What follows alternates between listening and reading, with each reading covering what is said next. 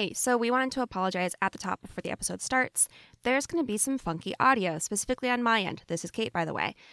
There are some funky snaps, crackles, and pops in my audio. We're not entirely sure what happened, but I am scheduling a long, hard talk with my laptop to see what it needs from me so that we can reach an accord. We know it's funky, we're working on it, and we did consider re-recording this entire episode, but we didn't want to risk losing our original reactions that we had to each other's ideas, insights, and just wild statements. We also didn't want to risk sounding insincere, rushed, or bored. So, sorry in advance. Thank you for hanging in there. We're going to exorcise this audio demon so that next week's audio is even better. Just Go With It is a podcast hosted by two millennials who swear. And also, it's about horror films, so listener discretion is advised. We will put specific content warnings in the show notes.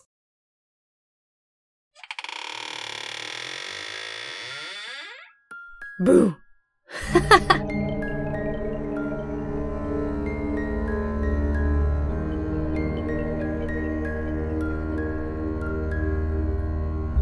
Hello, and welcome to Just Go With It, a podcast where we talk about how society influences our favorite, and sometimes least favorite, horror movies. I'm Nikki. And I'm Kate. And today we're talking about Ginger Snaps. Ginger Snaps. This is a breath of fresh air after the fourth kind. Jesus. So happy. Yeah, it was a hard turn in more ways than one. A hard turn. They're so good. Oh my gosh. And we can just jump right into facts. Let's do it. Because I got just a few, but I have one that I'm baffled by. Oh, so okay. I'm hoping you'll either know more about it or we'll just not know more and it'll be a fun little mystery. A mystery. There's no way to know the answer. There's no way to know. Okay, so it was directed by John Fawcett. It was also written by John Fawcett, but he wrote it with someone else, and she's on Karen my list Walton. in a minute. So yes, it was written by Karen Walton. So John Fawcett, Karen Walton wrote it together. He also directed episodes of Xena Warrior Princess. What? Yeah. He has other stuff too that I wrote down, but I wrote that down too because I was like, I love Xena. Yeah, so he did some award-winning short films, Half Nelson and Scratch Ticket. His first feature film though was called Boys Club, which I've never seen, but apparently it was quite good. And then he co-created the BBC show Orphan Black. Oh, okay. Yeah, and he actually also had Karen Walton on Orphan Black. She wrote and helped out with a few episodes. That's awesome. And I was like, look at you, sticking together. Yeah, so like I said, written by Karen Walton. She won Best Film Writing at the Canadian Comedy Awards for this movie, I believe. That sounds about right. It was a very wry, witty, yeah. Mm-hmm. It really was. Yeah, and then she obviously also worked on Orphan Black. And then my last fact, so the budget was $4.5 million. Do you know how much it made? Not even a little bit. I'm going to go with my usual guess of $20 million. Are you ready for this? $572,781. No. Yeah. Isn't that mind-blowing? It made less than $1 million? Yeah. Holy shit. 572,000. It didn't take off in other countries the way it did in Canada, but I didn't know it was like that. I didn't either, because I've never, I hadn't heard about this movie until, a few years ago. And then every time I did hear about it, it was always on lists of, this movie's amazing, this is a classic, everyone should watch it kind of thing. Mm-hmm.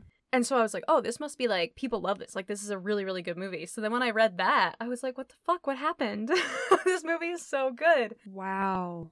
Yeah, I was really surprised. I mean, maybe it just came out at a time that the world was not prepared or something. Because it came out in 2000. It's interesting you say that because some of the research that I did was saying that, it came out pretty soon after Columbine. And so there was also another, school shooting of some sort in Canada. Oh, my God. And so they were like, well, we have a movie about teenage violence. Do you want it? Oh, no. So, yeah. I bet that definitely had something to do with it. That's a little tough. A little bit. I have not forgotten. I know what time it is. This one's going to be a little tough. I wonder why. Okay. Shut up. So, it starts with two sisters, and they are both obsessed with death. It's got a hell of an opener. It's buck wild. I don't want to spoil it, but that's what this whole episode is about, so I'm gonna spoil it. They just do a bunch of, like, staged suicides, basically. Really starts it off with a bang. And also you find out the dogs are being killed. So, like, that's a whole thing. It starts basically with a woman just screaming, "Baxter's dead!" And then literally no one reacts. I laughed so hard. She's like, "Baxter's dead!" And a bunch of kids just keep playing hockey. Like, okay. They, like, whatever. Paused, looked at her, laughed, kept playing It was hockey. awful. So that was already, I was like, what a bang. So the sisters are obsessed with death. They also have this weird obsession with, like, we don't want to get our period. Like, we don't want to get it. Their mom is super, like, when's it gonna be time? And they're both like, fucking never. But then one of them does. And it's Ginger, who is, like, I would say the more, like, popular out of the two sisters. Like, there's one that's very antisocial, and there's one that's, like, Ginger, who is antisocial, but I think she, like, also kind of craves other friends. We'll get into this later, but she gets her period, but also gets attacked by a werewolf at the same time. Mm-hmm. So, you know, she's going through a lot of changes. A few things happening. Some things are happening. So that's pretty much it. I mean, Ginger just goes through some wild changes, puberty, and being a werewolf. And her sister is basically just trying to find a cure the whole movie, and it's really interesting because the cures are interesting. Yeah, and you really just get to see the progression of Ginger's transformation, and it's a pretty slow transformation, which is neat, and ends with a bang. I love it. Ginger don't do so well. Yeah, Ginger's had better days. Oh, Ginger. But some would say Ginger may have snapped. As soon as I said it, I hated myself. But here we are. We'll get into that. We'll get into Not that. you hating yourself. We'll get into the Ginger snaps. Well, we'll get into that too. You know. Yeah. All right. So give us like a real plot here. Okay. What's this all about? So I pulled this one from IMDb, and this was user submitted on IMDb by Jay Haley, I believe. Is becoming a woman analogous in some deep psychological way to becoming a werewolf? Ginger is 16, edgy, tough, and, with her younger sister, into staging and photographing scenes of death. They've made a pact about dying together. In early October, on the night she has her first period, which is also the night of a full moon, a werewolf bites Ginger. Within a few days, some serious changes happen to her body and her temperament. Her sister Bridget, 15, tries to find a cure with the help of Sam, a local doper. As Bridget races against the clock, Halloween and another full moon approach. Ginger gets scarier. And it isn't just local dogs that begin to die. Dang. Okay, that was good. Yeah. I was like hesitant or like not totally sure after that opening question about like becoming a woman analogous to becoming a werewolf. And I was like, okay. Maybe. Let's check this out. So I was unsure, but they brought me back. Brought me back around. Yeah, they really they had us in the first half, not gonna lie. Yeah, I like that. I thought that was great. I mean, you know, word for word, almost like mine, but sure, whatever. Yeah, no, they were pretty much carbon copies. So, are you Jay Haley? Oh, I don't want to say. That's top secret. Oh, well. So, stop asking so many questions. Someday. That's when you're asking a lot of questions. Stop asking questions! All right, yeah. I really like that. I like that it kind of hit on basically everything that goes on, but also I forgot about Sam.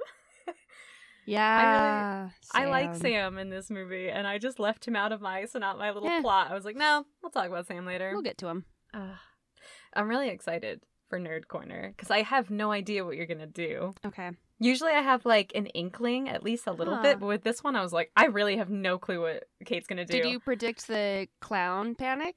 Okay, remember when I just said that I usually have an inkling? What I meant was one time I had an inkling. Yeah,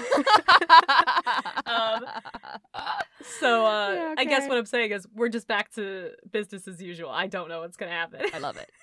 Okay, so for this Nerd Corner, I want to briefly cover the general societal anxieties that werewolf represent, as well as the specific intersection of a monster movie and teenage coming-of-age story.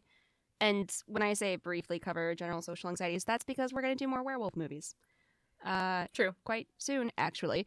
So as both of these topics, they both have transformation at the core. Ginger Snaps offers varying takes on it. The most obvious transformation is into monster, specifically a werewolf.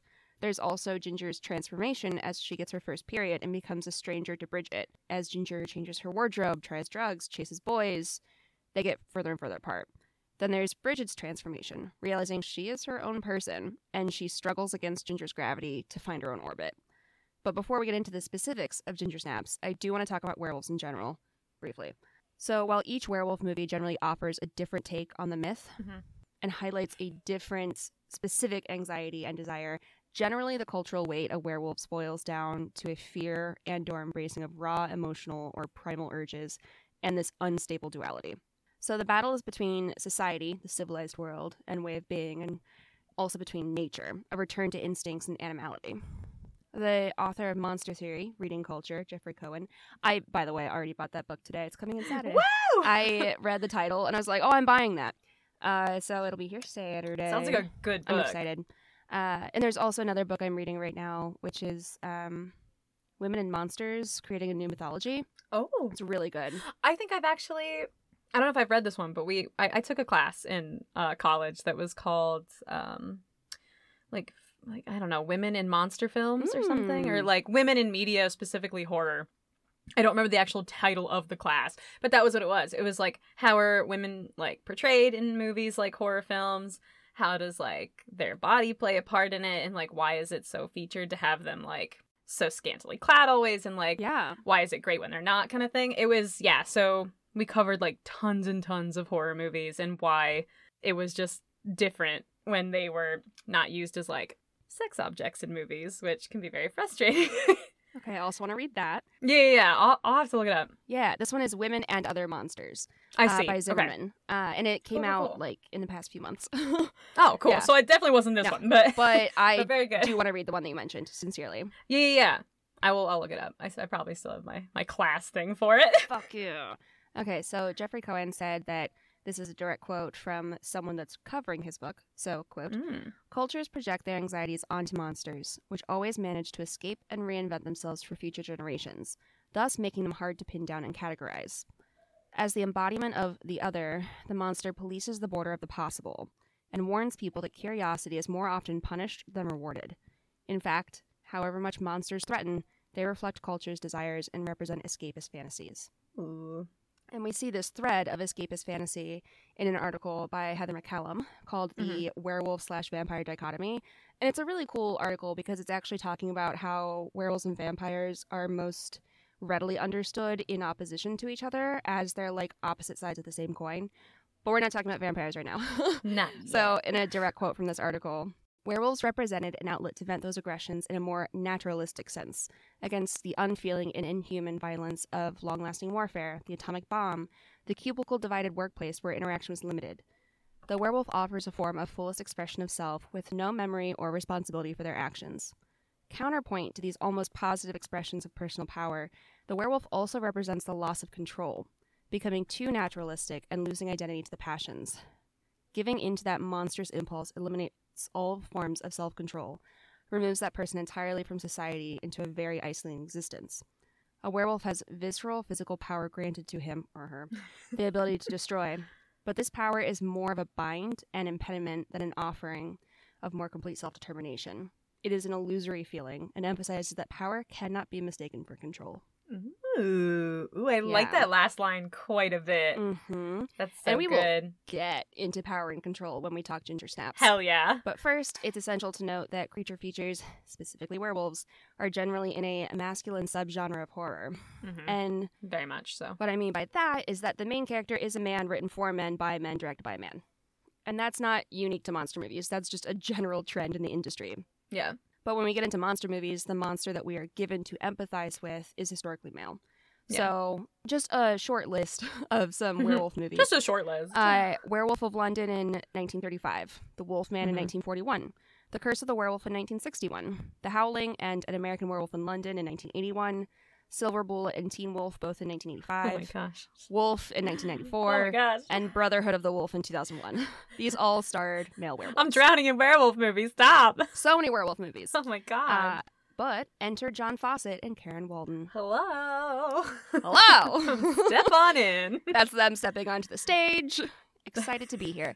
So Fawcett wanted to make a unique monster movie, and Walton wanted to reimagine the role of teenage girl in horror. In interviews, she's talked about wanting to not only see a story closer to her own, but also to really show that girlhood and adolescence isn't a monolithic experience. There are shared traumas and pressures, but there's a uniqueness and individuality that isn't often extended to girls the same way it is to boys. Yep. And Ginger Snaps speaks to that. So, as you said in your glorious summary, Thank you. we have two sisters with a suicide pact. They will escape their town by 16 or they will die together.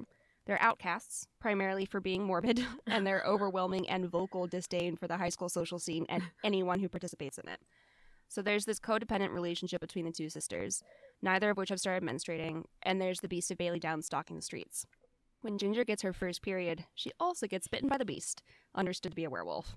It is a very obvious pairing of puberty with monstrosity, these twin transformations that share characteristics of fear of change, bodily anxiety, confusion, desire, and new impulses. Mm-hmm. And I feel like there are several aspects to the puberty anxiety. There's the internal battle against the unknown and impending change that I just mentioned. Right. But there's also the external anxiety around female sexuality, particularly adolescent sexuality, that shapes the roots available to Ginger and Bridget. Yeah. I could really get into the weeds on constructions of gender and sexuality. As you know, I bet. it's kind of what I got a degree in. True. But the overall concept is this. Women's bodies are not their own. They exist to procreate for the good of society, manage the home, and fulfill male desire. There's also the general historical focus on procreation over pleasure for women. We do not exist to pursue our own pleasure. We should be blank slates for men to map desire onto. And this is a very cis-normative, heteronormative statement because that's how the overarching power structure views society. Mm-hmm. And importantly, the degree to which we suffer due to non-compliance varies based on race, class, ability, etc. Mm-hmm. And societal structures and values differ across time and place, but at the core of it, we have an imbalance of power maintained by the ruling class. And in the cultural context of this film, we see the pressures put on teen girls by the prevailing cultural anxiety around sexuality and agency of women and girls. And this is communicated in many ways, several very overt. For example, remarkably self-aware, in talking about how to get away with murder, Ginger says, "No one thinks chicks do shit like this. Trust me, a girl can only be a slut, bitch, tease, or the virgin next door. We'll just coast on how the world works." That was like my favorite line. I paused it, rewound it, made sure I got it quote for oh my god, I loved it. Yeah. And she's We'll just coast on how the world Yeah. works. I was like, oh my Yeah. god. Yes. Yes. and she's speaking directly to that double bind that people who identify Yeah. as women need to be sexy but chaste. And that indoctrination starts young. Oh yeah. You have limited options, they all suck, now pick one. Ugh. So, how do werewolf trends intersect with narratives centering the experience of teenage girls? Oh boy. Ginger Snaps. So Ginger Snaps shows burgeoning sexuality and desire paled with an animalistic and uncontrollable desire to consume human or canine flesh. Ugh. We see puberty changing Ginger as the progression of lycanthropy changes her body.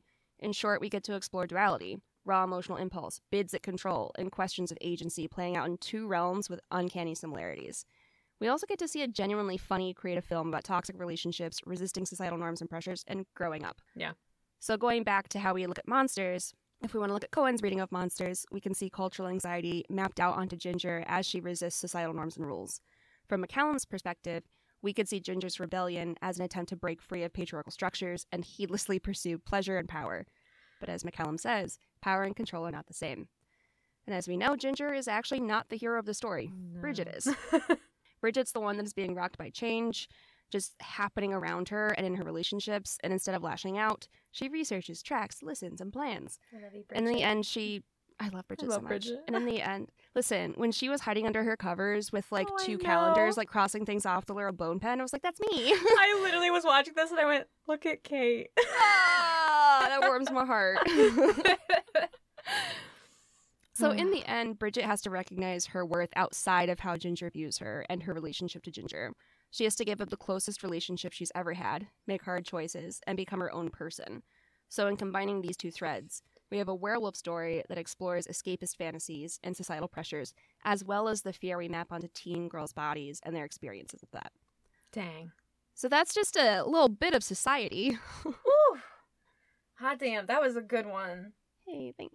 I love, it's so good. It's just so interesting because I wonder, and I thought about this, and I don't know if you agree, But do you think possibly Jennifer's Body may have had a few little nods to this film? Okay, so because there is one part that is shot for shot a moment from Ginger Snaps in Jennifer's Body, and I saw that moment in Ginger Snaps, and I went, oh, it was weird watching it backward, but it was interesting because I was like, I 100% think Jennifer's Body took some moments from Ginger Snaps to be like, I see what you did and I liked it, kind of thing. Which moment are you thinking of?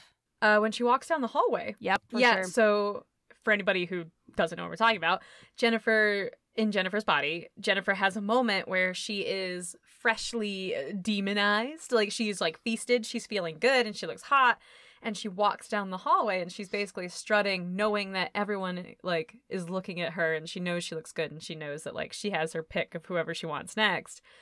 And there's a moment in Ginger Snaps where it's very much the same, where Ginger has, like, just started changing. She has just started to realize that she is desirable, and she walks down the hallway, and she's nervous at first, and then it just turns into that same moment that Jennifer had, where she walks down the hallway knowing, I think everyone's looking at me, and I'm okay with that, and I'm gonna rock this. And she does, and she just, kills it. She walks down the hallway with the confidence, knowing that, like, I can do whatever I want. Yeah. Yeah.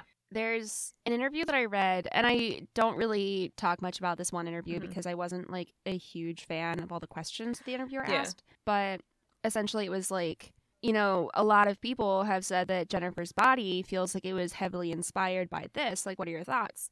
And Karen Walton was like, I have a lot of respect for Diablo Cody. I haven't seen Jennifer's Body. The only thing I know is from angry Ginger Snaps fans telling me that Jennifer's Body feels like a copy. But I respect Diablo Cody. I've never seen it. I won't comment on something that I haven't seen. And I would love to talk to Diablo Cody about anything that she found inspirational, because I think that it's really exciting when we watch each other's work and get inspired. Yeah. And that's why, like, people who are mad and think it's like a copy, I don't see it as a copy at all. I think it was just like, Karen Walton probably saw, or not Karen Walton, sorry, Diablo Cody probably saw Ginger Snaps and was like, yeah, like, that's great. I want to make more movies that like basically explore the changes that, like, women go through in the aspect of, like, being a monster and this and that. And they explore completely different things. Different like types Jennifer's of Body toxic relationships. Exactly. Jennifer's Body explores, like, the consequences of, like, rape, basically, and, like, the the things that, like, women have to go through, but equating it to, like, an attack, like a sacrifice to the devil, basically.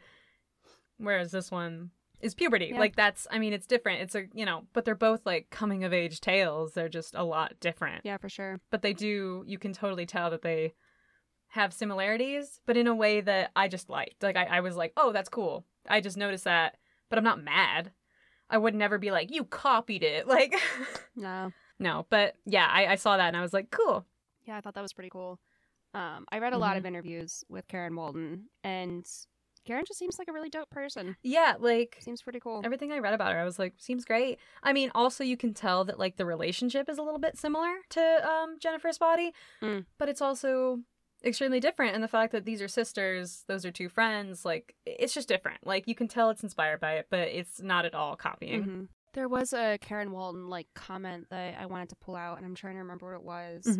There's this really interesting comment that, or I guess just summary of how the movie came to be, in terms of Fawcett and Walton, and she hadn't written, like, a full movie yet. She hadn't, like, actually written one that went to print. I don't.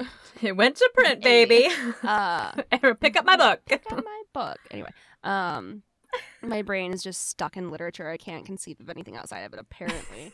But Fawcett went to her and said, like, I have this idea. I want to do werewolves. And, like, I want to do teenage girls. And she's like, that sounds really cool. I think you should do that. And he's like, I want you to write it. And she was like, nice. What? Nice. And she was not interested in writing horror because she didn't see women represented in a good way in horror. Right. She saw them abused and mistreated and used for, like, the male gaze. And he was like, yeah, I want you to break all the rules. I want you to forget about the rules. I want you to create something that you would want to see. Yeah. And it was just really cool because, like, the way that they worked together seemed really good. It was one of those, like, I don't want to say rare because it's not rare, but it was one of those, like, great a breath of fresh air instance where you can watch a movie and just know, oh, a woman wrote this. Mm-hmm. Like, I knew as soon as it, like, kind of started and, like, there were a few moments and I went, yeah, 100% a woman either wrote this or directed this. I hadn't looked up anything yet, but I was like, I just know. And then, yeah, like, I was like, yep, okay, that checks out. There were just so many moments where I was like, they captured what it's like to be a girl in high school so well, and, like, how hard it is, and they just did a really good job of blending that experience with making it a really good monster movie. Yep. I mean, I genuinely watched it and was like, this is a great monster movie. I love this. But then also I was like, dang, this really takes me back to high school. Like, there are moments where I'm like, oh, been there. Yep. And, like, yeah, I liked it a lot. Already identified pretty heavily with Bridget just because of, like, her, not studious nature, because she doesn't seem to give a shit about school in any, like, measurable way, but, like, the way that she approaches problems. And she was like, okay, I'm going to get several calendars out, one for menstruation and one for the full moon, and I'm going to track this. I'm going to do research in the library. So I already identified with Bridget. But then I also saw her as, like, she's 15, almost 16. She should, based on averages, have started her period at some point. And she's watching other people, quote unquote, grow up without her. And I was like, that was me. I was a late bloomer. And so, like, watching all my friends, like, transition into this separate thing that I wasn't invited to yet, you know? Yeah. And it's funny because, like, watching it, I was like, I think Kate will probably associate with Bridget. Like, I kind of felt that. I was like, I could see this. And I was like, and I do see myself in Ginger in a way that I was like, oh boy. And not just because we both have red hair. There are other things. I wasn't like, and this is not to say that I was hot or cool in high school, because God, I fucking wasn't. But I also had absolutely no control. Like, I had no control over, like, what I did, my thoughts. I was just like, I'll do it, whatever. Like, if it popped into my head, I was doing it. I was very spontaneous to a fault. Same with, like, anger. I was an angry high school kid. Like, if you made me mad, I would just do whatever felt right in that moment, and then the consequences came later. So watching it, I was like, oh no. I was like, oh no, oh no. I just, yeah. So everything that you felt for Bridget, I 100% felt for Ginger. I was watching it just so, like a mirror. Except she was, like, super hot and cool. Not that I'm not saying, like, she's super hot. I just mean, like, she was portrayed to be, like, a super hot, cool girl. And I was, like, a fucking theater nerd. So, yeah, I was not a sweet, desirable, cool kid. I just was really funny. It's just, you know, watching this and, like, hearing how much we can see ourselves in these characters is just evidence of the fact that a woman wrote this. Exactly. And that's how I knew. I mean, watching it, I was just like, yeah, they did a great job of showing Ginger go back and forth between being so tough, I don't need anybody, nothing matters, I'll do whatever I want, to all of a sudden being like, Bridget, I need you, please, I'm freaking out, I can't do this myself, please, I'm so scared. And I get it. Like, you go through those moments, you think you can take on the world until, you know, you can't. And then all of a sudden you need that person that you've been leaning on forever. Yeah. So, just good. I mean, yeah, that was good Nerd Corner. It really hit on all the things that I had, like, thought about or caught on to, but you articulated it quite well. Hey, thanks. I want to hear everything you have to say about lights and camera work. Yay! I'm so excited. So this, I know I've said it already, but this was just such a breath of fresh air. 'Cause, like, after The Fourth Kind, where the lighting just meant nothing, basically, where, like, there was really no rhyme or reason why they did what they did with camera work and everything else. It was just kind of like, we'll throw it to the wall, see what sticks. It was nice to see something that was very deliberate from the very beginning.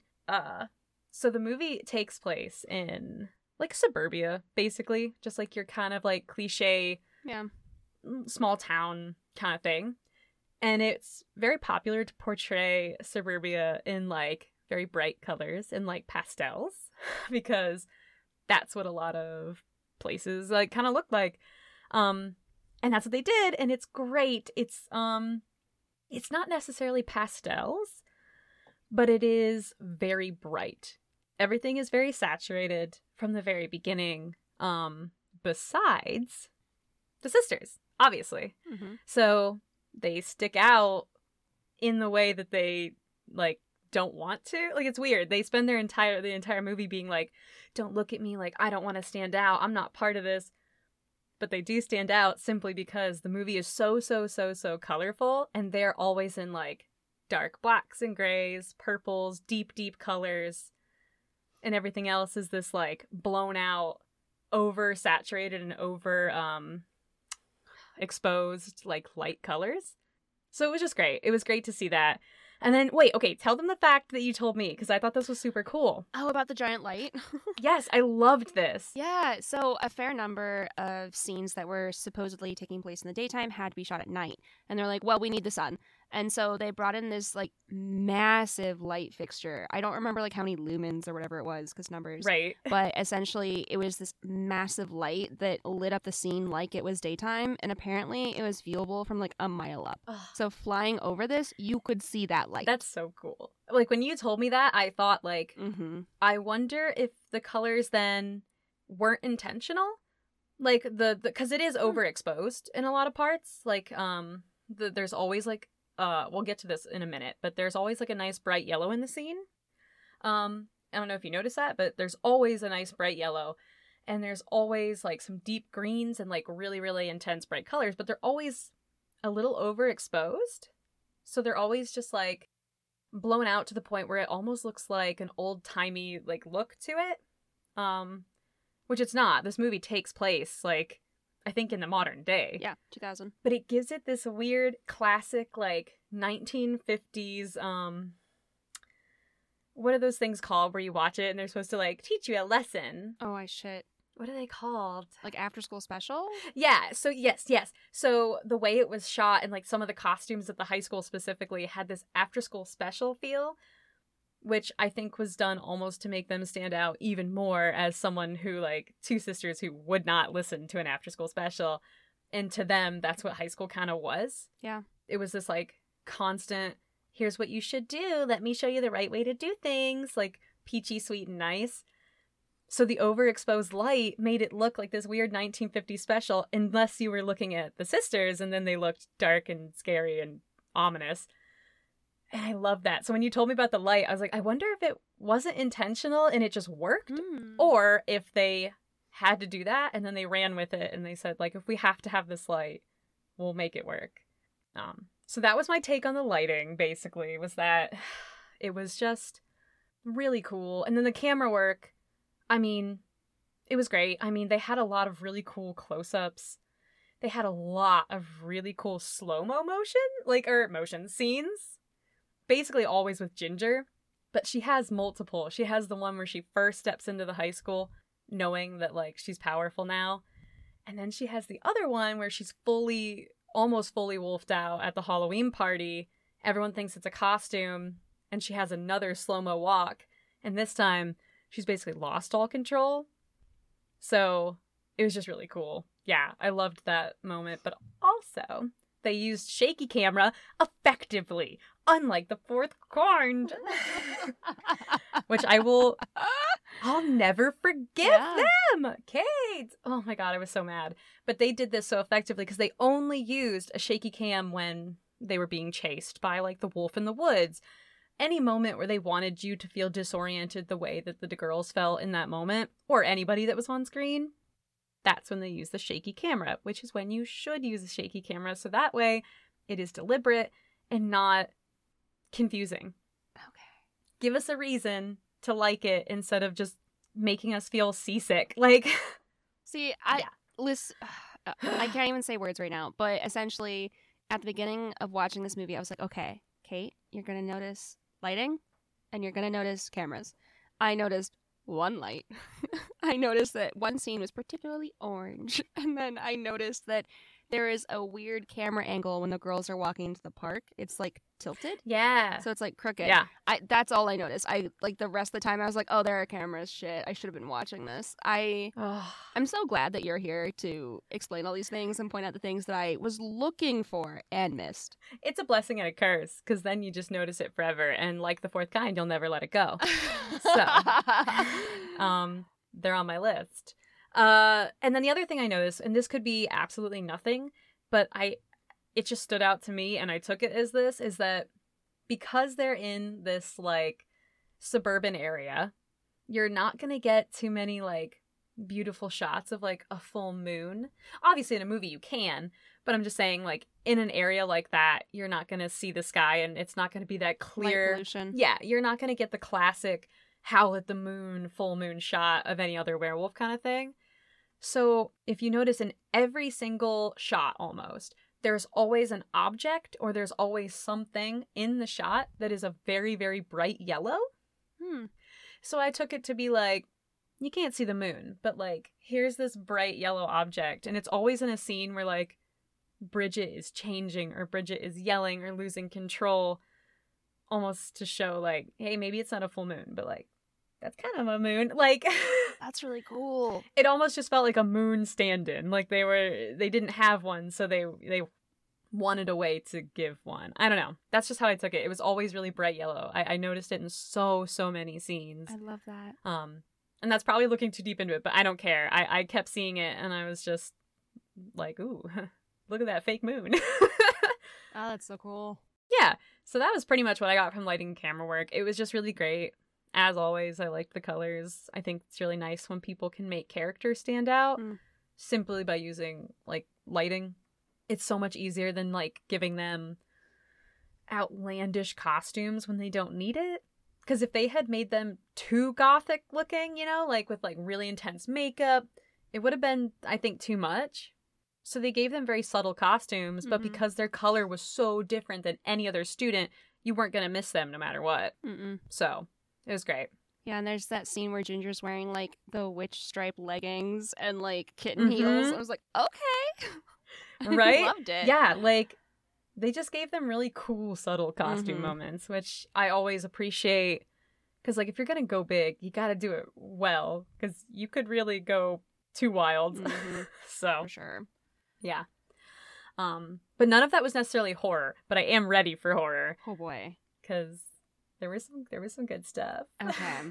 So I'm, like, going through my notes, and I have my, like, general things that I thought about, like, you know, the 7 types of conflict in literature and, like, just weird trends people have noticed in werewolves. But then I was scrolling through my notes. Oh, boy.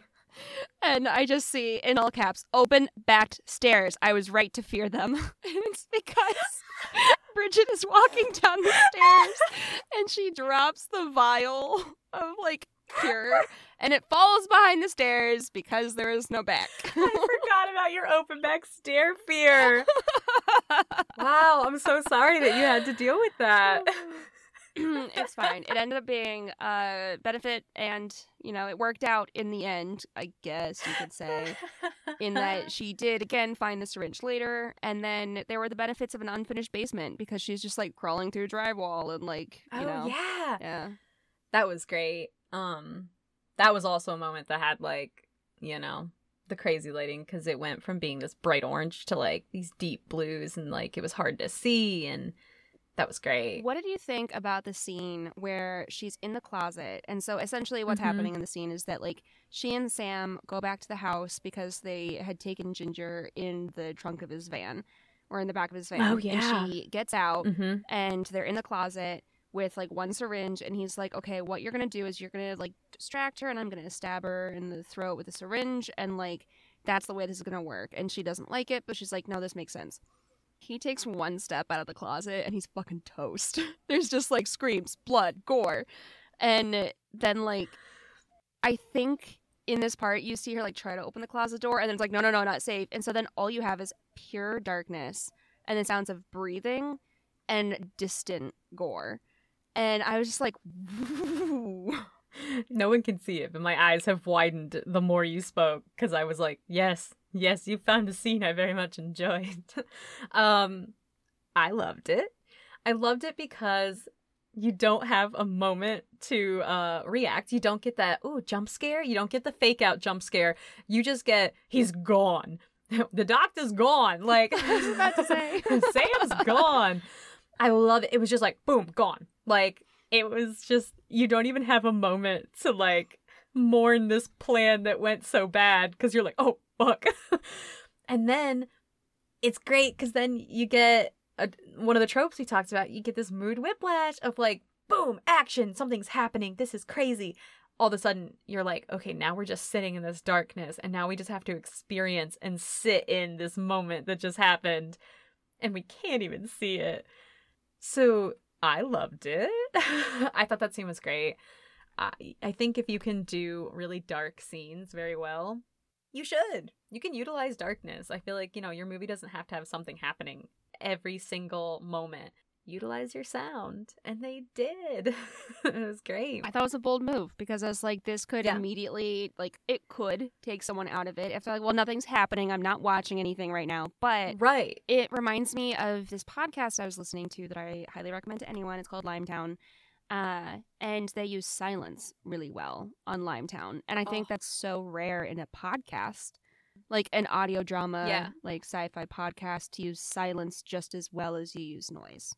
Right. And then that's exactly how it is with like movies and darkness and not being able to see, is if you're going to do it, it has to come at the right moment. It has to be accompanied with either very intense like music or just like really, really immersive sound. Or if you want to do complete silence and like darkness, it has to happen after something that we need to sit in to like take it all in, or right before something that's going to be very memorable. So that way, like I said before, it means something. Like you can't just throw it in for no reason, or else people are going to be like, what? Why? Like, why? Okay, so I don't remember what movie this was. But we had a movie come out when I worked as a projectionist at a movie theater. And apparently it was a sci-fi movie. So it was very like loud, and like it had a lot of moments of like, yeah, this is really, really loud. And because it took place in space, apparently there was a moment where somebody was in space or somebody was doing something. And we kept getting complaints because that part is completely silent. Yeah. Like 100% silent, no music, no nothing, no breathing, just silence. And people kept being like, the movie's broken. Your movie's broken. Like something's not working. And we were like, no. And at first we didn't know about the silence. We were like, oh shit, like I don't know what to do. Like we keep getting the same complaint, thinking, is it our projector? Like, or a sound tower? Do we need to fix that? Like, what's going on? And then we get like a notice from the studio, from the movie that just says, you can go ahead and start placing this around the theater. And it just says like, there will be 10 seconds of silence in this film at this time. Oh my God. Basically just to be like, stop yelling at the projectionists. They cannot fix this. That's hilarious. I wish I could remember what movie. And I'm sure that the scene was probably well done. Mm-hmm. It was just kind of unexpected. So I think people were like, what the fuck? Yeah. They kept thinking that we broke it. Because, like, that sudden absence is jarring. And yes, exactly. You're just kind of, like, reeling, trying to figure out what happened. And some people realize it's an artistic choice. And then some folks are just like, something's wrong. Yeah. And I mean, sometimes, like, everyone's right and it just wasn't done well. Absolutely. But then other times it's like, okay, maybe you didn't know that it was. That's fair. There's a reason for it. And it's fair. It's valid. You know what? Not everyone likes the silent parts. I totally get it. If they're used well, they're some of my favorites. Mm-hmm. I love them. Meanwhile. So yeah, I love that scene. Jarring, but in like a really good way. I'm just thinking, like, meanwhile, I'm gullible as shit, and I will believe that anything is intentional, even if it's a horrific mistake. I mean, like, when I was a kid at a drive-in theater, we were watching Atlantis, and the film caught fire and melted. Oh my God. And so, like, in one of the scenes, it looks like honey is just melting down the screen. And we're like, I didn't anticipate that. And we just kind of waited. And then there was an announcement, like, the film melted, so we're done tonight. And Kelsey and I were like, oh, okay. Oh my gosh. As a projectionist, I'm very curious how many of the like things got burned. I wonder if they had to cut it, and I wonder if they like could even cut it. I like when you have it's very subtle and sometimes it's very obvious, but you have movies where like they'll get cut or burned or something will happen and you'll have to just clip those parts out, and usually it's so fast you don't even notice, but sometimes it's just like, oh, what the fuck? She'll be over there, and then all of a sudden the character will be like over here, and you're like, oh, where'd you come from? I have not seen it very often, but it's very funny when it's cut in a very bad place. That reminds me of Fight Club, which I like Yes. hate saying, but like where he But it like does. Durden or whatever like puts in those jump cuts of like pornography or something. I whenever I would like have to cut a piece out, I would always think about that scene and be like, gross. Like Ew. yeah, it's so funny, but just seeing moments that are cut and you're like, oh no. Speaking of, what were we talking about? We were talking about the silences, we were talking about the dark. I was going to talk about something else, like another moment that was spooky and scared me. Oh, I was going to talk about how you felt about the monster. Not monster, but like the werewolf itself. Because I know we've talked a little bit about how seeing the monster in a movie too long or too soon can ruin it for you. And I wondered how you felt after you like fully see Ginger as like the wolf. So for me, seeing the monster wasn't about like this buildup of suspense, like we don't know what it is. To me, the monster was like the acts that she's doing and the way that she's losing herself. Yeah. And so to me, it wasn't like, okay, well, we don't know what this creature in the forest is that's doing stuff. And like, while it was definitely interesting and oh my God, just like props to the makeup folks because there was no CGI in this movie. It was all like practical stuff. Like it was makeup and like props and good stuff. shit. Yeah. So like incredible to them. She had to sit in a chair for like 7 hours in a day sometimes just for that. And it took forever to take it off. And like there's this funny story of like how her nose, like prosthetic nose, had to be like put on in a way that her nose perpetually ran. And so they had to like swab it with Q-tips.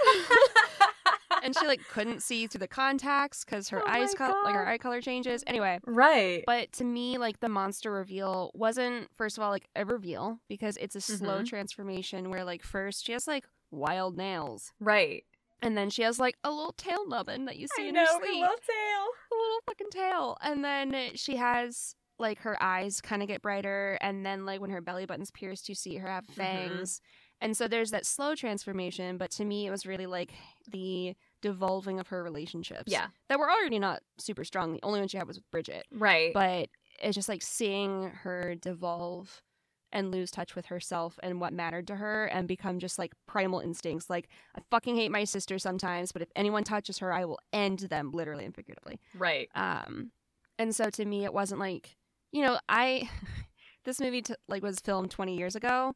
And it wasn't CGI, and so I was like, that werewolf looks cheesy as shit. But I don't think it was supposed to look realistic. I think it was supposed to be what it was, and I appreciated it. Yeah, I agree with everything you said, because I felt the same way. I was like, the scary part isn't her as the wolf. It's watching her go through it. Yep. So it doesn't matter what she looked like in the end. I don't care that the wolf looked kind of cheesy. I was like, yeah, but I already got to see like how hard it was for her to get to that point. That was the scariest part. And also, let me just say, the makeup when she is like almost full wolf at that party is fucking dope. It's rad. With like, I love that her hair got like streaks slowly more and more, because I was like, that's amazing. And then she's got that full white hair, really subtle wolf features, so that people keep saying like, love your costume. And it's just so cool. It was so subtle, so great. She looked really cool. And that was just such an interesting take on wolf, like werewolf. Like, it was just neat. They gave us the slow transformation instead of that really dramatic one that you get in most movies. And there's a lot of movies that are praised for those, and should be, because like, they're really cool. People have done them in so many different ways. Like, there's a lot that are practical effects that are beautiful. But I loved... Sorry, I had to burp. I had a lot of LaCroix. But I loved that you just saw it happen really, really slow, because it makes it all the more suspenseful, and it doesn't upset you. And you do see the wolf because you're like, whatever, I already saw everything that's really spooky. And there's this trope called our werewolves are different. And that's like a trope that's kind of expansive, because it's like our vampires are different, our werecats are different, whatever. So I don't really go into depth in this trope later because it is kind of like what you see on the face of it. But this expression of the werewolf is different in that it's a slow progression in which there is no turning back. Once she becomes full wolfish, there is no going back to humanity. Right. And in other wolf iterations, so like in Harry Potter, Lupin changes on the full moon. Yeah. And that's like a really typical exploration of werewolf, where it's like they're human during the month, and then on the full moon they're like they have to change. It is a compulsion. They cannot like stop it. Right. And then there are some where like they can change off the full moon, but it like becomes this monstrosity or this like aberration. I think that's like Hemlock Grove. Right. So like there are Yeah. like every person does werewolf differently. Right. Twilight did it very differently. I was about to bring up Twilight, and then I was like, I don't want to get dragged, but I fucking love Nah. Twilight. All right, guys, come for me. I don't care. Listen, I'll It's good put it on shit. the line about as much as you for a different thing. Like, I read Harry Potter. I loved Harry Potter. J.K. Rowling sucks. She's transphobic. sucks. She sucks. She sucks. But you know who else sucks? Stephanie Meyer. Stephanie Meyer fucking Oh, sucks. God. Stephanie Meyer sucks so But- hard. Listen, those Twilight movies are cheesy as hell, and yeah, I love them. I don't care. Movie night soon. You know what? Listen, I know it's not Mm. technically a horror movie, but nothing is scarier than that Twilight CGI baby. I have a video of it on my phone, Renesmee. and I can't get rid of it because it haunts me. Every time I'm just like, She's scary. I gotta see it. Did it really look like that? And then it did. Maybe one of these days we'll do a special episode where we just cover Twilight. Listen. Subscribe? Nope. Pledge on Patreon. We'll do it. Pledge on Patreon. Maybe we'll replace the horrific $200 thing that we currently have and replace it with something we like better. We'll just watch all of the Twilight movies and do full commentary of them for straight however long they are all Yep. together. Maybe a We'll lot of even Oreos. watch the one that's basically just a movie about sex and then she dies. I mean, listen, if you haven't seen Twilight, I'm sure I've summed it up terribly for you. I read it. I know it's supposed to happen. That movie was made for horny moms. I'll say it. They were like, listen, we got all these other movies for the teens. We got to make something for the horny moms that keep coming to these movies. And boy, did they. Mm-hmm. Boy, they. And it's funny because you mentioned that. I was like, no, the horny mom's like 50 Shades. I was like, oh, wait, 50 Shades It's was based based on off a Twilight fanfic. We got so off topic, but Yeah, a listen, little bit. if you bring up Twilight. Well, it's all a different type of horror. yeah, it is, exactly. I mean, that CGI Yeah. baby is up there on one of the scariest things I've ever seen. Yeah, for sure. Bad CGI. There you go. Like, Yeah. like I know we said that this werewolf was cheesy, but overly CGI things are just as cheesy, if not horrible looking. Like, I would rather see a cheesy practical effect any day than like a CGI Yeah. monster. I just think it's not good. Yeah, I'm the same. You can do it well. Like, I'm not going to say it's always bad. It's not. CGI things can be really amazing. There's just moments where it can really just take you out of it. You're just like, oh, okay, hold on, what? Yeah, I think I'd definitely rather see, like, you know, a practical effect that was done fairly cheaply because the budget's low than Right. see CGI that's just real cheesy as shit. And it's not like, can't be on purpose. It's just not good. Like, I would rather It's just see not practical good. effects that are bad than CGI that's bad. Yeah. Yeah, I mean, and it just, I mean, practical effects have, you know, a lot of craft in them that's really cool. And so does CGI. So, like, I get it. They're both not easy, No. but I would just rather see a Yes. practical effect monster than a Yes. CGI one. That's all. Yeah. And then also, Mhm. to continue horror, I liked the amount of gore. Yeah. Much like, not to compare them again, but much like Jennifer's Body, Mm. it was good because it wasn't too much. You know, there were moments where it was kind of hidden, or they would cut away at just the right time. You see a lot of blood, but you kind of just see it on Ginger and not like happening as much.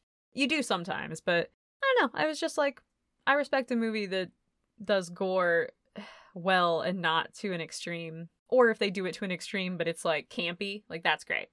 So yeah, I liked that a lot. All in all, I don't have a ton of things in my qualms book for this one, really. No, I think my only qualms are really just, like, it's not actually a qualm with the movie. It's just like watching, we're like, oh, that sucks to hear. Yeah. And it's intentional. Like, there were a few things where it's like, oh, you shouldn't have said that gay slur. Exactly. But that's a legit qualm. But, like, the other things are, like, when Bridget and Ginger are talking shit about other people in the school. Yeah. It's, like, so much internalized misogyny, and it's coming out. And so it's, like, they are the protagonists, primarily Bridget. Right. But they also have been impacted so heavily by patriarchy and by these concepts of, like, Mhm. the value of virginity, whatever, and, like, right. how, like, what's the word I'm looking for? We talked about it previously, how, like, we're trained, like, socialized in a society if you're raised. Oh, to compete, like, against Yeah, women? to compete. Yeah. And so, like, when Trina Mhm. and Ginger have their thing, a lot of it's because, like, Trina's jealous, Ginger's jealous, and then like Trina's Right. jealous because Sam is paying attention to Bridget. Right. And so it's like you can see so clearly just how internalized misogyny can fucking wreck you. And so I don't think it's actually supposed to be saying like, oh, these girls are the heroes, they're right about everything they say, but it's like, no, like they're the protagonists and they're also greatly impacted by the toxicity in the culture. Yeah. And I thought like it's a qualm not with the movie, but it's just like, oh man, it really sucks when like your female lead is like talking shit about another woman. But again, that's intentional. Yeah, and I don't think they were supposed to be all that likable. No. And like so They're not perfect. Right. So like while yeah, like hearing that sucked. Like Mhm. and same with like the gay slurs, I was like, okay, like this movie didn't need it, you know? Just like Jennifer's Body with those other things, it didn't need it. You Mhm. could have showed that they were shitty in a different way. Yep. So yeah, it was hard because that part felt very like, I don't want to hear this. But also that is accurate to how Yep. like girls are trained to be to each other. Yep. So it was like, while I don't like this and I don't find these characters super likable in this moment, I get it. That's how Yeah. women are trained to act, and it's hard to break that. So And I'm not saying this is So. like, oh, I am evolved and I never did that. No, I did that. I did. Like and that's I why was it shitty in that sucks. exact same way. And like watching it's like, yep, this is realistic to how I was raised to view things. And Yeah, it sucks. I mean, It sucks. Like, yeah. I'm happy to not be there anymore, Mm-hmm. but it is hard when you watch something and you're like, oh, yep, okay, I've been there. It's shitty. What we're saying is the real horror is the patriarchy. Yes, exactly. That's the real horror Yep. of this movie. One of the things I liked so much about this movie was the way that they, like, I think appropriately used mood whiplash or just, like, wry commentary at some points. And so two of the moments for me, like, one of them's not mood whiplash at all, but I fucking loved it. It's the Constellation cake slice. So when Ginger Yes! starts her period, she gets this big cake with strawberry Ginger's drizzle. favorite. And it's just fucking ridiculous because it's strawberry syrup. And it's like, okay, well, that's menstrual blood. Cool. Yeah. And, like, Bridget's just kind of sitting there like, ugh.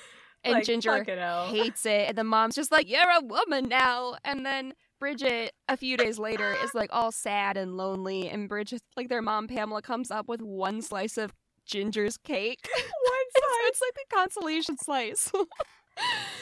Dude, can we, now that we've talked about it and brought it up, can we just talk about how great the mom is in this movie? Oh my God. Dude, that Her mom little is pumpkin earrings. that is a ride or die mom right there. Yeah. The fact that Oh boy, we'll talk they about were that. like so shitty to her, and she's just like, ugh, all right, and she's like kind of tells them what to do, but the moment where Bridget is like, she thinks it's really cool that you let us handle things on our own, and the mom goes, she does. Like she was like, I was really hoping that approach was working. I was really watching the mom's face light up, even though she's very blatantly being fucking lied to, is one of the funniest things, because she's just like, oh great, I'll let you get back to your murder. Like, I love the mom's character so much. And this does I actually loved lead her. into one of the tropes that I'll talk about later. But like Ooh. all of the adults, like specifically the adult women, were like this overly cheerful, like out of touch. And to me, that was like, this is how teenagers see them, because we're all Yeah. like weighed down by angst and changing hormones and shit. And so adults that seem reasonably well adjusted to society seem overly cheerful and unrealistic and out of cheerful. touch. And so to me, it Yep. was like, okay, so this is like the disconnect between how they don't understand each other. But also it's just fucking hilarious to see Pamela come out with like a strawberry cake. I love that mom I so love her. much. I also love the moment where Bridget is like, yeah, my back hurts. And she's just like, and she jumps and she's Uh-huh. like, does it hurt on your lower back? Does it hurt right here? Could it be? She's so excited at the thought of this being her period. Mm-hmm. And it just fucking Oh, cracks Pamela. me up. And then the dad barely speaks the entire time, but all he says is like, we're eating, stop. Like, Yep. it was, the parents were great. I loved them. That mom.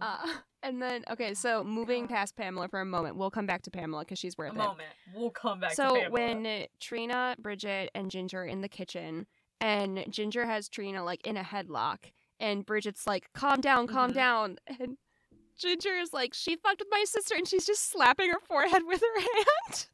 I laughed so hard. She's like, just smack, hitting smack, her, and she smack, goes, smack. "Stop it! Stop it!"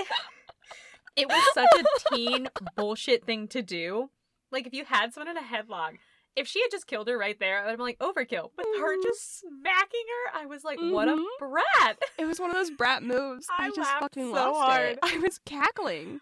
Because she was like, it was just such a teen, like, it brought you, it, like, took you out of the, like, oh, she's a wolf, she could kill her any minute, to all of a sudden, like, Just oh my god, smack she's her just a forehead. mean little teen. Yeah. Such a little brat, like, and Bridget's like, stop! She's just a little shithead. They are such little shitheads. Speaking of cool moments, though, Yeah. because this is really close to that moment, is where she slaps her on the forehead a few times, but then she does accidentally kill her. But it's funny, I love that I don't love, this sounds horrible, but I love that she dies in a way that wasn't even caused by Bridget being a wolf. Nope. It wasn't like their fault. her nail, she bit her. It wasn't anything like that. She literally just like slips in blood and hits her head and dies. And it was just such a, they really just, they got you.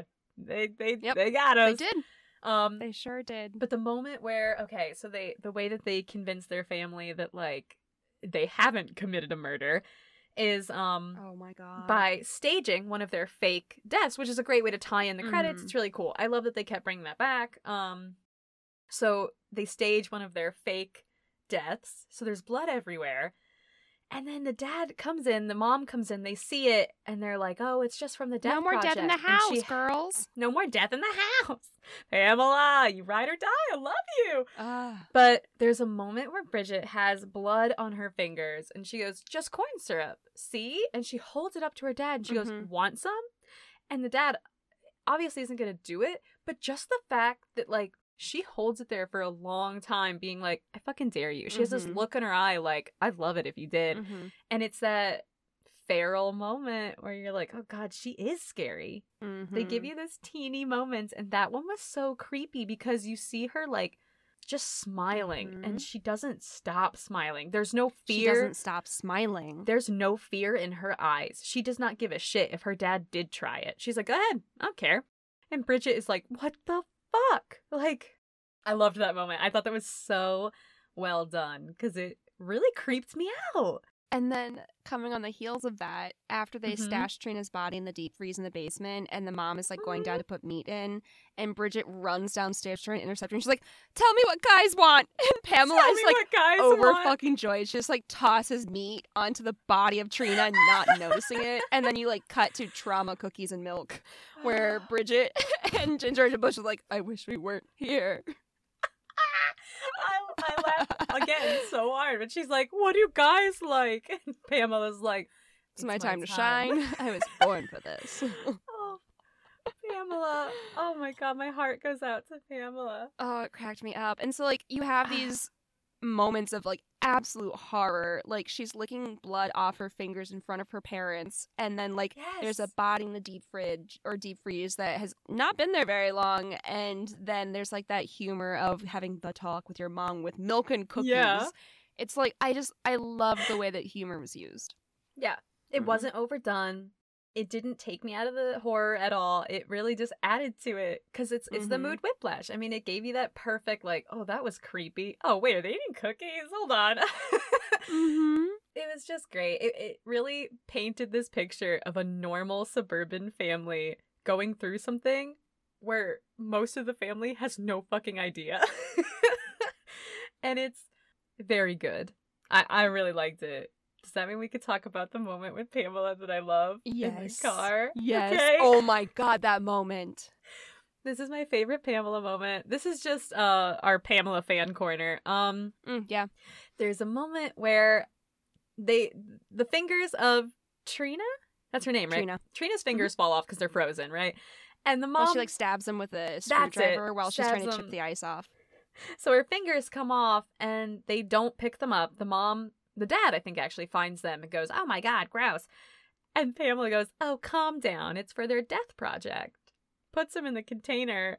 And then how does she find out they're real? Do you remember? So she has the like Tupperware fingers and she's like putting them in the Tupperware and she's just kind of like holding them, and like you see that she's like skeptical, and then Yeah. later she goes out into the shed and she digs up the body. That's it. Okay. I couldn't remember if she found the whole body or what, but yeah, so she finds the body, she makes the connection. Bridget is freaking out. She's running down the road, and Pamela just pulls up and goes, "Get in the car." Nice and calm. She just goes, "Come on, get in." And then she's like, "I found your secret." What does she say? She says something she, really like, hands over the Tupperware fingers. "That's it." She hands her the fingers and just goes, Mhm. "Oh, okay, no one can see my face, but I've done a side eye." She does a nice side eye to Bridget. And it was just the most mom way to be like, I found your murder. Mhm. It's like, Mhm. what have you done? It's like you snuck out after dark. You committed a murder. We've all been there. And that's how she treats it. She's like, "Oh, I get it." She drives her to this Halloween party to basically find Ginger and be like, "Let's get her in the car." And she literally just goes, "Why don't we just start over? I could burn down the house." She's like, I'll turn the gas on and I'll just throw a match. And they're like, "What about Dad?" And I totally expected Pamela to be like, "If he's in the I house, thought no she was gonna problem." kill her. Like, but she's like, That's what I thought. I was like, she's gonna kill that man. she was just like, he just blamed me and said this is all my fault. And Bridget's like, it's not your Everyone fault. does. She's like, "No, it is my fault." And Bridget's like, "Cool, I'm gonna go to this party now." Yeah, it's so sad because it's not really Pamela's fault. She's just, It's not. it's not. But it was just, that's why I keep calling her my ride or die, because she was like, "Listen, you've committed a murder. Let's burn down the house." Mhm. But she says it. Yeah. She's like, "We're gonna Yeah. cover it and we're gonna get but out of she town." says it and we're gonna start like over. a suburban mom, where she's like, "It's Mhm. okay." Like, It's like she's organizing like soccer carpooling, Yes! And it's so good. I could not wait to bring that up. I was like, come on. I love Pamela. Everything about Pamela, just, oh my god, I loved it. I love her. Like, she comes in with flowers, and she's just, like, so cheerful. And then both of her morbid daughters are just like, "We hate you." Literally, they're just like, "Ew, we hate Mom." And she's just like, "Who wants cake?" And they call her Pamela. They're like, call "I'll her tell Pamela." Pamela." So I feel like Pamela. this actually, like, segues into one of the tropes I had, if Okay, you're good. ready for that. I'm so ready for tropes. Okay. So this one is called Adults Are Useless. Okay. And this one wasn't actually listed in this movie, but I think there's something to be said for it. So Yeah. the adult obliviousness is played up in a lot of ways, like the school Mhm. nurse when she Mhm. tells the sisters very true things about periods, Right. even though Ginger is actually dealing with lycanthropy. And she's like, hair in strange places, that's a thing. She's like, "It's all part of the deal." The nurse was great. I loved her. And she just like smiles, she's like, "You'll need protection," and she just gives them both condoms. And it's just like this. Once you're done with this, Yep. I have something to say about the blood, because I laughed really hard at this period part, but I had something in my head about it that was really funny. Okay, Continue. I do want to come back Just to it. I'm so remind me, excited. because I'll forget. So then, like, the mother Pamela wants everything to be reduced to puberty, typical girlhood issues, boy troubles. Like, that's her realm of understanding. And of course, like, she could never be prepared for her daughter being a teenage werewolf. Right. But, like, what she wants to do is tell them about, like, the mysteries of womanhood. And then there's just, like, as I mentioned, that overly cheerful nature about them. And so, like, the teens are world weary and the adults are either clueless or just part of the problem. But then the trope turns into open-minded parent. When the mom finds the Yeah. fingers and realizes the girls have killed someone. So instead of grounding them or Whoops. turning them in, she's a ride or die. She picks Bridget up in the minivan, hands her the Tupperware fingers, and said, "We'll cover up your murder, burn the house down, dip." I feel like Pamela was ready for those two to commit murder her whole life. She was like, Mhm. "You two spooky ladies are gonna murder someone, and I'm ready." My spooky little basement daughters. Who's my spooky girls? My spooky girls. I want to be one of Pamela's spooky girls. I would love to I be love a her. Pamela spooky girl. It'll be you, me, Pamela, and Angie. Yes. Oh, Angie. She's doing great, everybody. She's doing great. Yeah. Okay, your Oh my thing. God. Oh, it was really simple, but it was just that moment where she's talking about periods, and Mhm. she's talking about what the blood will be like at stages of your period Mhm. and stuff. And I thought it was funny because the girls are sort of reacting in like a ugh, gross, and I'm like, you murdered like a dog, like you've eaten blood. Mm-hmm. But it's that cliche like, ew, periods are gross. Mm-hmm. But all the blood that they're describing is something that's going to happen to Bridget later on when they're like, not Bridget, well, also Bridget, when they're like eating blood and like, it's disgusting. Mm-hmm. But a period, God forbid we describe a period. Ew, gross. And it's just funny. It was like, That's great. Because it's always don't talk about your Amazing. period. That's so controversial and gross. And I'm like, why is it controversial? Like, who gives a fuck? Like, Yeah. so yeah, that was all I wanted to say. I just liked that part with the nurse a lot. I did love that moment. That's good. You mentioned the dog, and this ties into another trope. Oh boy. A good old bait and switch. So Ginger comes back from her Yes. quote unquote date with Jason, I think his name was. Something. And so she like comes back to the house, and you see like Bridget wake up. Well, basically you see Ginger in the back of a car with him after saying like, let's go somewhere.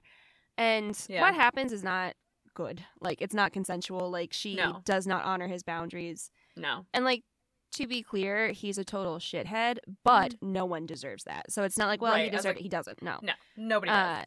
But they do, like, she, like, dives in. He tries to, like, reassert the patriarchy by saying, like, who's the dude here? Who's and the she's dude like, here? fuck you, though. And so what it looks like is that she eats his stomach because, like, she dives in and then, like, it cuts. And then you have her standing over Bridget covered in blood. And so this entire scene, she's like, I did it, like, blah, blah, blah. I thought I was hungry for sex, but it turns out that I was hungry for something else. Yeah. And Bridget's like, where is he? And she's like, next door. And so then they go out and Bridget climbs the fence. She's like, you killed Norman.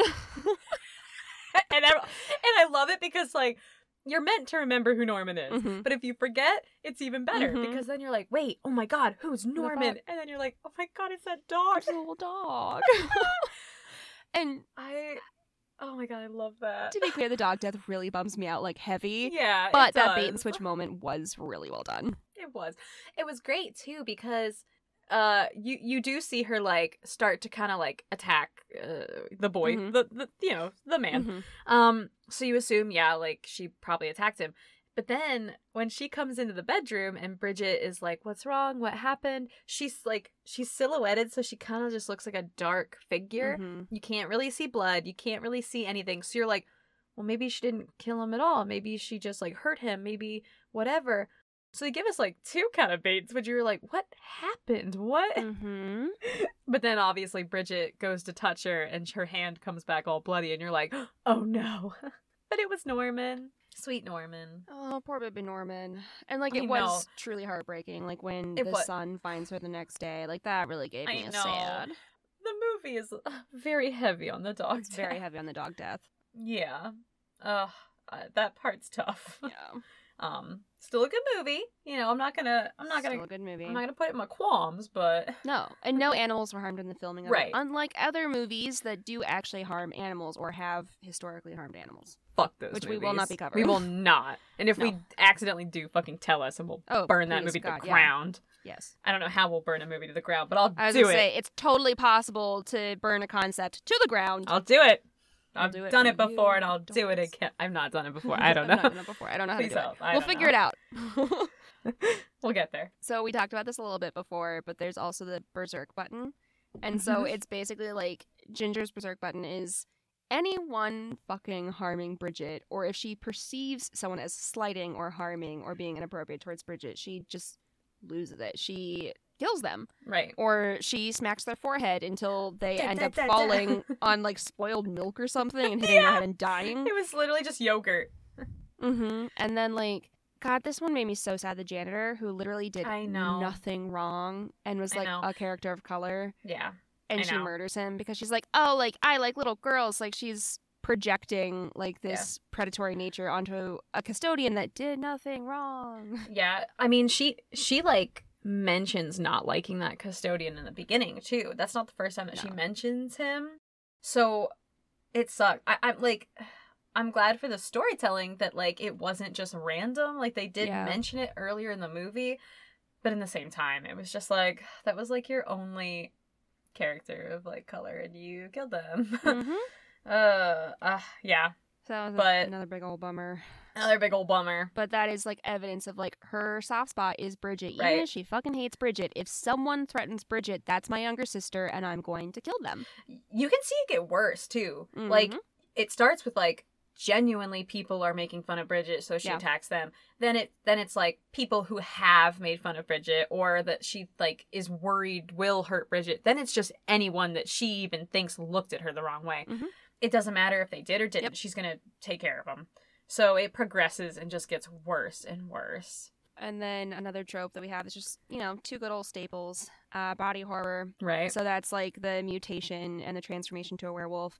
And then bloody horror, which I think it's a staple in horror films, and it's very versatile. Mhm. So the blood can be coming from somewhere it normally wouldn't be, Right. like eyeballs, or Gross. walls, or like other Elevators, inanimate The objects, Shining. and be like this, huh? And like it's that like supernatural, like Mhm. wild thing. It can also be used to like build suspense as someone follows a bloody trail down to the basement, Right. or it can be a character pissing blood into a urinal. Oh my So, god, yeah. that part was. It was like Ugh. clear something was amiss, but then he peed blood, and you're like, yep, that'll do it. Yeah, I like how you're like, ooh, he's kind of sick, and you're like, oh, he's sick. He's sick. Like, yuck. He is not doing well. Okay, speaking of that though, I Mhm. love that we got just like a little taste of It Follows. Yes.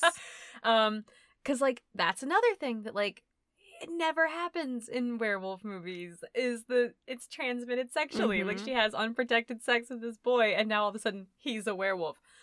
I did not see that coming at Mhm. all. I thought he was just sick just because. I was like, oh, he's probably gonna die. Mm-hmm. And then all of a sudden he's got like fangs and I'm like, what? He's a Yep. werewolf? Yep.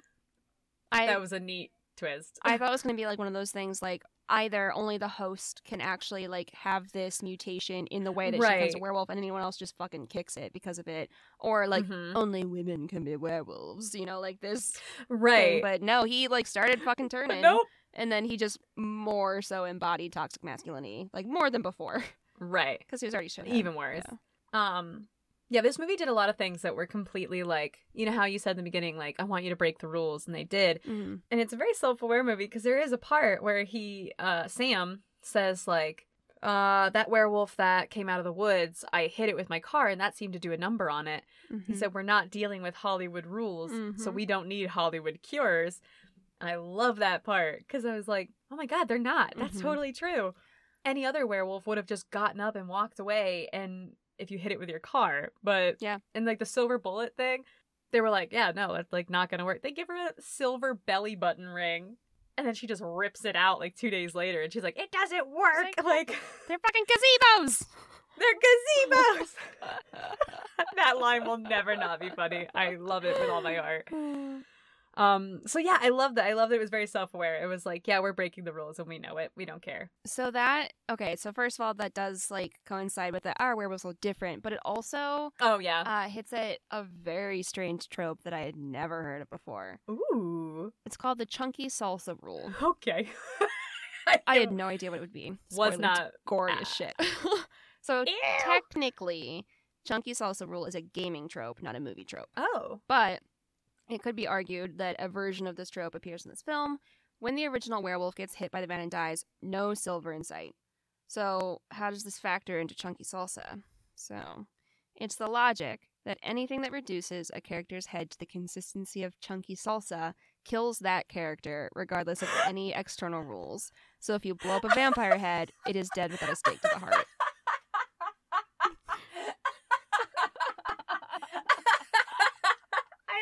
I had to move away from I'm still laughing, hold on.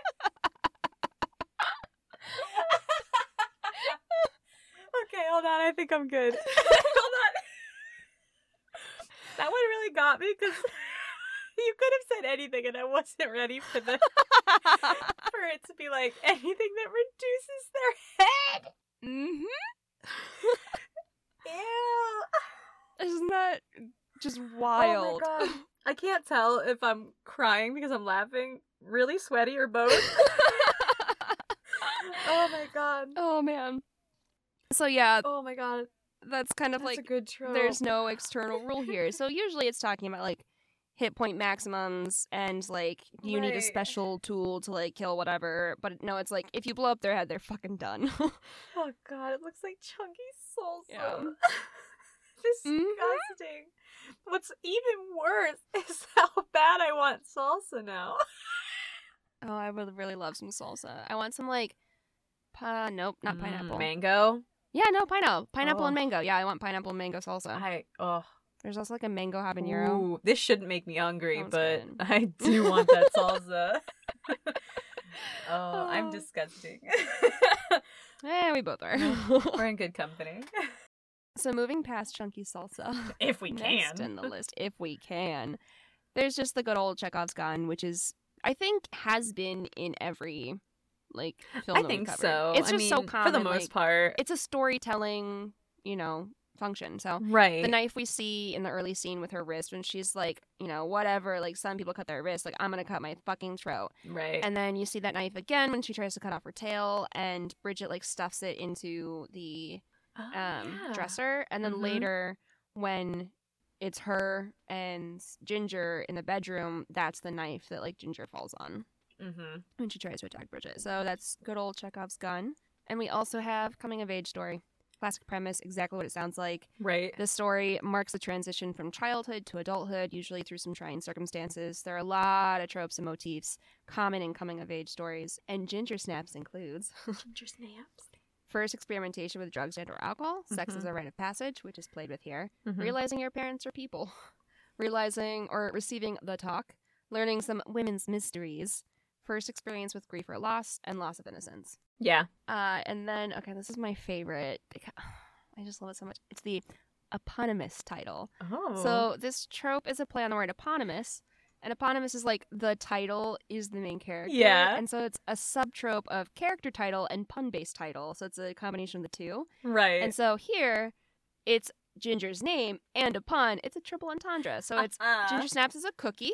It could be Ginger Snaps, like Ginger lost it. And also the snapping of teeth. Ginger snapped her teeth. So it's an eponymous title. They got it all. I really Mhm. want a ginger snap right now, though. I really want a Ginger Snap. Here's just a fun little story for everybody. God. I tried. I got home early today, and I was like, I'm gonna make ginger snaps for this episode, and I'm gonna eat them, and it's gonna be great. And I started to make them, and then I had an appointment, and the person came and said, "You have a gas leak." Oh my god. Worst day. I was just like in the middle of making like these fucking ginger snap cookies, and they were like, "Hi, you have a gas leak. You can evacuate if you want." And I was like, "Oh my god!" If you want. They were like, "Totally up to you." And they fixed it. It wasn't like a dangerous gas leak or anything, but it was just funny that I was just like, "Great." And here's the worst part: is I never made the cookies, so the flour and the cardamom and all the ginger is just sitting in a bowl on my counter, and I was like, "I'll get to you, ginger snaps. Just you wait. Just you wait. I'm gonna make them." I'm gonna Mhm. make them, and I'm gonna take a beautiful photo of them, and I'm gonna put them on our Twitter. I don't care. It's happening. I'm excited. One of these days. Maybe I'll get some Ugh. cookies. They're vegan, Kate.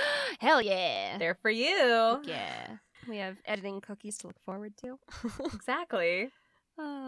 Moving on from eponymous title. Because if I keep thinking of ginger snap cookies, I'm just not going to be able to keep I going. know. Like, No, I know. I shouldn't have even brought them up because now we're stuck. We have an evil detecting dog. So it's just the idea that dogs can tell when something's not right about you. And in this case, dogs start barking at Ginger all the time. And she kicks a dog because it starts barking at her, know. and she's like freaked out and upset and also probably a little high because she just started trying drugs. And she like kicks the dog, and everyone's like, "What the fuck, dude?" Yeah, you can tell she has a moment of losing Mhm. control. Like it's almost like not her. Mhm. Because she thinks about it for a really long time, and she just stares at the dog and then kicks it, and you're like, Mhm. "Oh God, what the fuck?" And then Yeah. for Halloween, I am going as myself, and that's So it's so it's used a Stop. lot when someone like looks monstrous in like the way that society deems monstrousness, and so like Right. Halloween is the only time when they can be out. It's also like played with a lot. So like in Hocus Pocus, the Sanderson sisters, I was just about to say, Yep. yeah. I love that moment. And there's Horror Doesn't Settle for Simple Tuesday. And it's basically the idea that a lot of horror films take place on like monumental days or like special days. So Right. like Christmas, because it's that Mhm. juxtaposition of like Oh, yeah. childish joy and horror and like axes.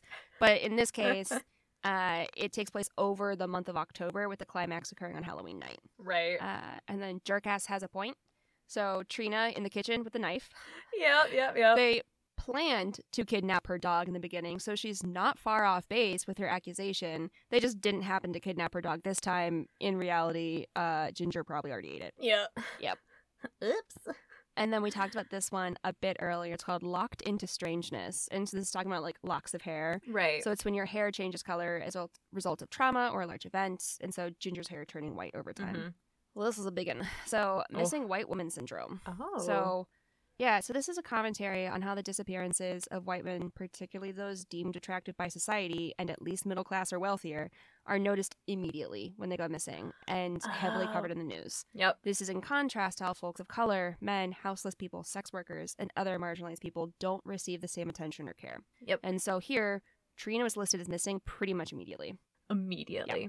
And that's like a huge issue just in society and also in the way like true crime is covered. Like, I Yep. listen to a lot of true crime podcasts and I love true crime podcasts, but it's also like there tends not to be a lot of information released about folks of color that have gone missing or sex workers because it's not covered in the same way. Right. And so it's just this compounding effect of like their cases aren't covered by the media, their cases aren't covered by podcasts, their cases aren't investigated, their cases aren't solved. Right. Yeah, exactly. Well, that's the thing. Is like podcasts and all these things can't cover them because there's no information. They're often not solved. They're often just Yeah. pushed aside. There was one recently that Unfortunately. I appreciated the way it was covered because they covered like this really fucking famous like missing white woman. Mhm. And then they said the same like month or whatever, another woman went missing. She was a woman of color. Her Mhm. case did not receive the same attention. And so they did 2 cases at once to say like Oh, this was bullshit. So it's fucked up. I thought that was a good pairing. Yeah. And then the last trope that I Mm-hmm. have is we can rule together. And it's when Ginger's trying to literally seduce Bridget into joining her as a werewolf. Right. That was a real creepy moment. Did It not enjoy. was. Yeah, when she's like, we're barely related anymore. Luckily, it's very Mhm. short, but Mhm. I remember watching it going, no, Yeah. she's not saying that. And I No. went, she's saying that? She's saying that? I was like, don't do that. That's, no. Nope. Don't. Did not like. Yeah, gross. Yeah. Those are good tropes. Yeah. We got some really different ones in there. Oh, yeah. And then that last trope reminded me of this one last scene that I wanted to say I really liked. Oh, yeah. If you notice, I'm sure you did.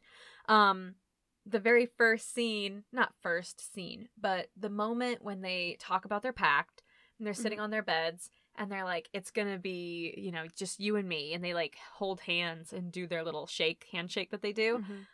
And then the very last shot of the movie is Bridget in that exact same place on the ground, and she's got this deadpan shot of the 2 beds, her right in the center, Ginger's dead, Mhm. and it's just like they started the movie with them together saying they would never leave each other, and then it ends in the exact same place with Bridget being completely alone, but not necessarily, like, she's sad, Mhm. she's very sad, but like this is showing that like Bridget is her own person. Yeah. And yeah, so it's just I love when movies do that. I love when they have the beginning shot and the end shot very, very similar or the same, and it just But, like, so cool. Things are different. Things are changed. Right. There's that callback to Like- an easier time or a worse time. Right. But, like, Or a worse time, like in because she's very hesitant to be like, she's like, come on, shake my hand in the beginning, and finally Bridget does it. And in this one, I mean, it was the same hesitation of like, should she kill Ginger? And then it happens, and you know, you see all the photos of them together, and it's just like, whew, yeah. it was a good moment. And, like, I thought it was so poignant when she, like, yells to Ginger, like, I'm not dying in this room. I'm not dying with you. Yep.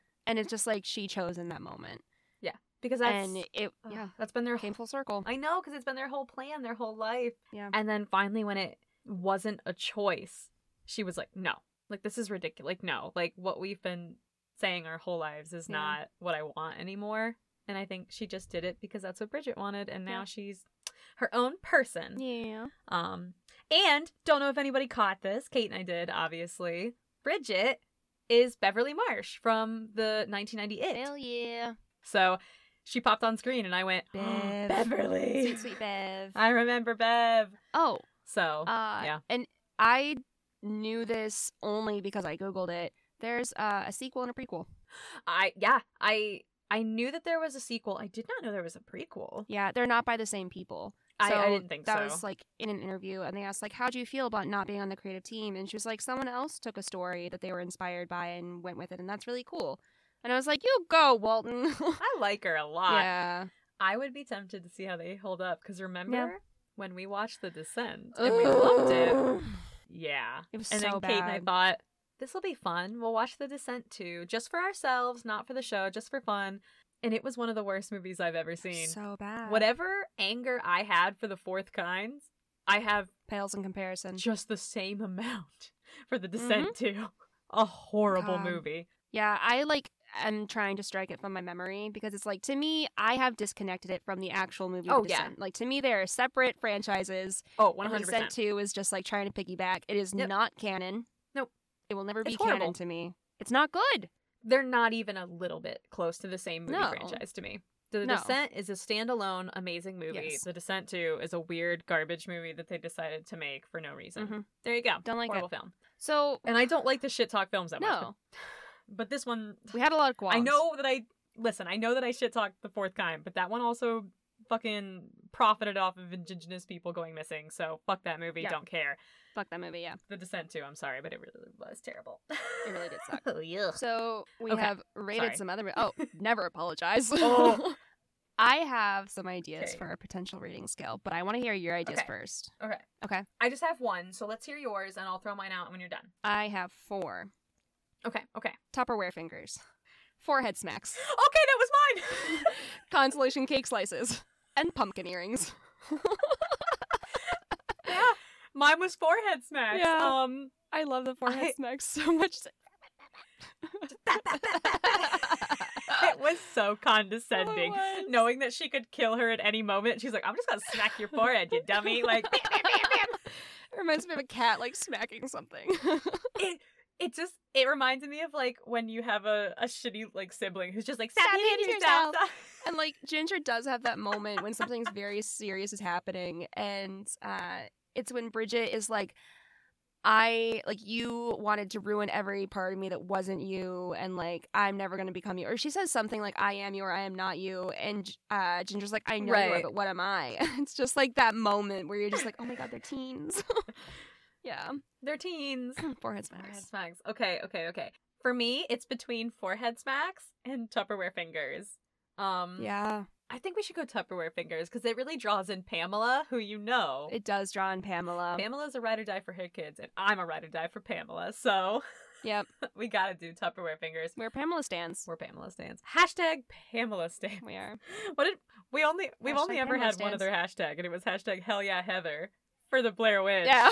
So now we just have hashtag Pamela stands. Hashtag Pamela ride or die. Yes. Okay. So yeah. You went first last time, didn't you? For the I fourth did. kind? I did. Because I Yeah. took mine down to 1.5 overlarge eyeballs after hearing your critiques. Okay. I think like most of the I think simply because I hadn't seen it before and because of how much it surprised me and how much I really really liked the lighting and everything, I'm going to give it a full 5 Tupperware fingers. Oh I my know. god. I think- And like, listen, if I watched it again, like maybe I'd end up taking it down or something. But because I hadn't seen it before and I didn't know what to expect, and it surprised me with everything, plot, camera work, lighting, everything was a pleasant surprise. And maybe it's because we just watched The Fourth Kind and this was so good. 5 Tupperware fingers. Listen, I liked it. I also give it 5 Tupperware fingers. And I'm Wow. Trying to figure out, because there were 2 fingers in the Tupperware. So is 5 Tupperware Yeah. fingers one whole hand worth of fingers, or is it 2 hands of fingers? Because it's 5 containers each of 2. Do we have 2 hands? I think we have 2 full hands of Tupperware We fingers. do have 2 full hands of Tupperware fingers. I give it 5 Tupperware fingers, meaning 10 fingers. give it- 2 hands. I give it 2 full Tupperware 2 hands. full Tupperware hands. You know what? Yeah. I thought it was Spirit inventive. Tupperware fingers for this movie. I thought it just did things with werewolves that I hadn't seen before. Yeah. It was relatable to me as like someone who shares multiple identities with the writer. Mm-hmm. And that's, me as a white woman identifying with another white woman's story. Right. So obviously it's not going to be something that everyone identifies with. Right. And that's valid. But I found this refreshing and inventive, and I just enjoyed the shit out of it. So Yeah. Yeah. All the same reasons. I saw myself a lot in Ginger when she's not a bloodthirsty wolf. Yeah. I just they captured what it's like to be a teen yeah. while also making a monster movie, Mhm. and that's really hard to do. That's a fine line to walk. And they walked it really well. Yeah. And it was just interesting. I thought it was really good. I Yeah. mean, it's nice when you can watch a movie and know a woman was a part of this in some way Mhm. enough that it's actually accurately capturing things, and yeah. Yep. So and Beautiful lighting. Beautiful lighting, apparently. I believe you. I need to watch it again. Anytime you talk about lighting, I was like, okay, I'm going to watch it knowing what she's pointing out, and I'm going to notice it this time, and I just still get distracted. Like, and here's the thing, is like, I'm in no way an expert in lighting at all. I just say what I like about it. So listen, if I'm wrong or people don't like the lighting in movies, that's totally understandable. I do not have a degree in any kind of filmmaking whatsoever. I just watch a movie and I say, yes, these are the things I enjoyed about the lighting. So please don't drag me too hard if I'm wrong. I'm just flying by, doing my best. Listen, if someone drags Nikki, we'll bring Angie in. Oh, don't fucking make us bring Angie in. She's cute as hell. She's scary. Cute. I'm honestly, Scary. I just called her scary and I looked behind me to make sure I'm gonna look again. Oh god, it's fucking dark in the living room. I can't see her. Angie's just slowly getting closer. Listen, she's not gonna be mad at me. She'll be mad at someone else, so don't piss off Angie, okay? Yeah. So with the threat of, invoking the fear of our doll upon you. Yeah. Or invoking the wrath now that of Angie. Threatened you with our haunted doll, let us tell you about our Patreon. Yeah, that wraps up our discussion.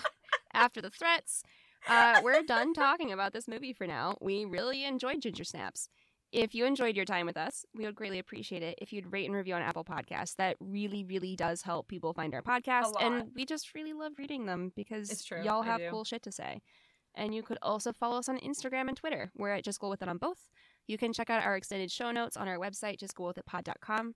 And you can check out our Patreon, where we promise we will not threaten you with a doll. Yeah. Our Patreon is patreon.com/justcoolwithit. We'd like to take this opportunity to thank Kim, Kelly, Nihar, and Will. They are incredible patrons. We are so, so, so grateful for them. Love them. They're rad humans. So rad. So rad. The intro and outro music was created by Anthony Roccazella, and the cover art is by our very own Nikki Solomon. Yeah. All right. Do you like that sultry? Yeah. Yeah. I'm just looking for Angie in the background. Stop! Oh my god, we have to cut because I have to go look for Angie now. I gotta go. See you guys. I gotta go find Angie. I'm fucking scared. See you next week. Bye. Bye.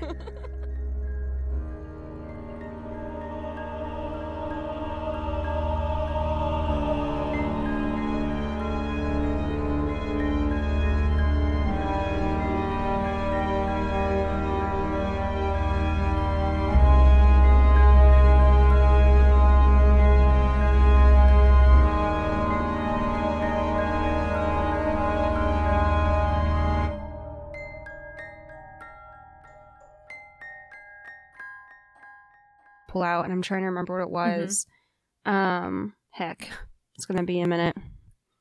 Sorry about it. We'll cut that air. We'll cut it. It's fine. Okay, we are definitely cutting this.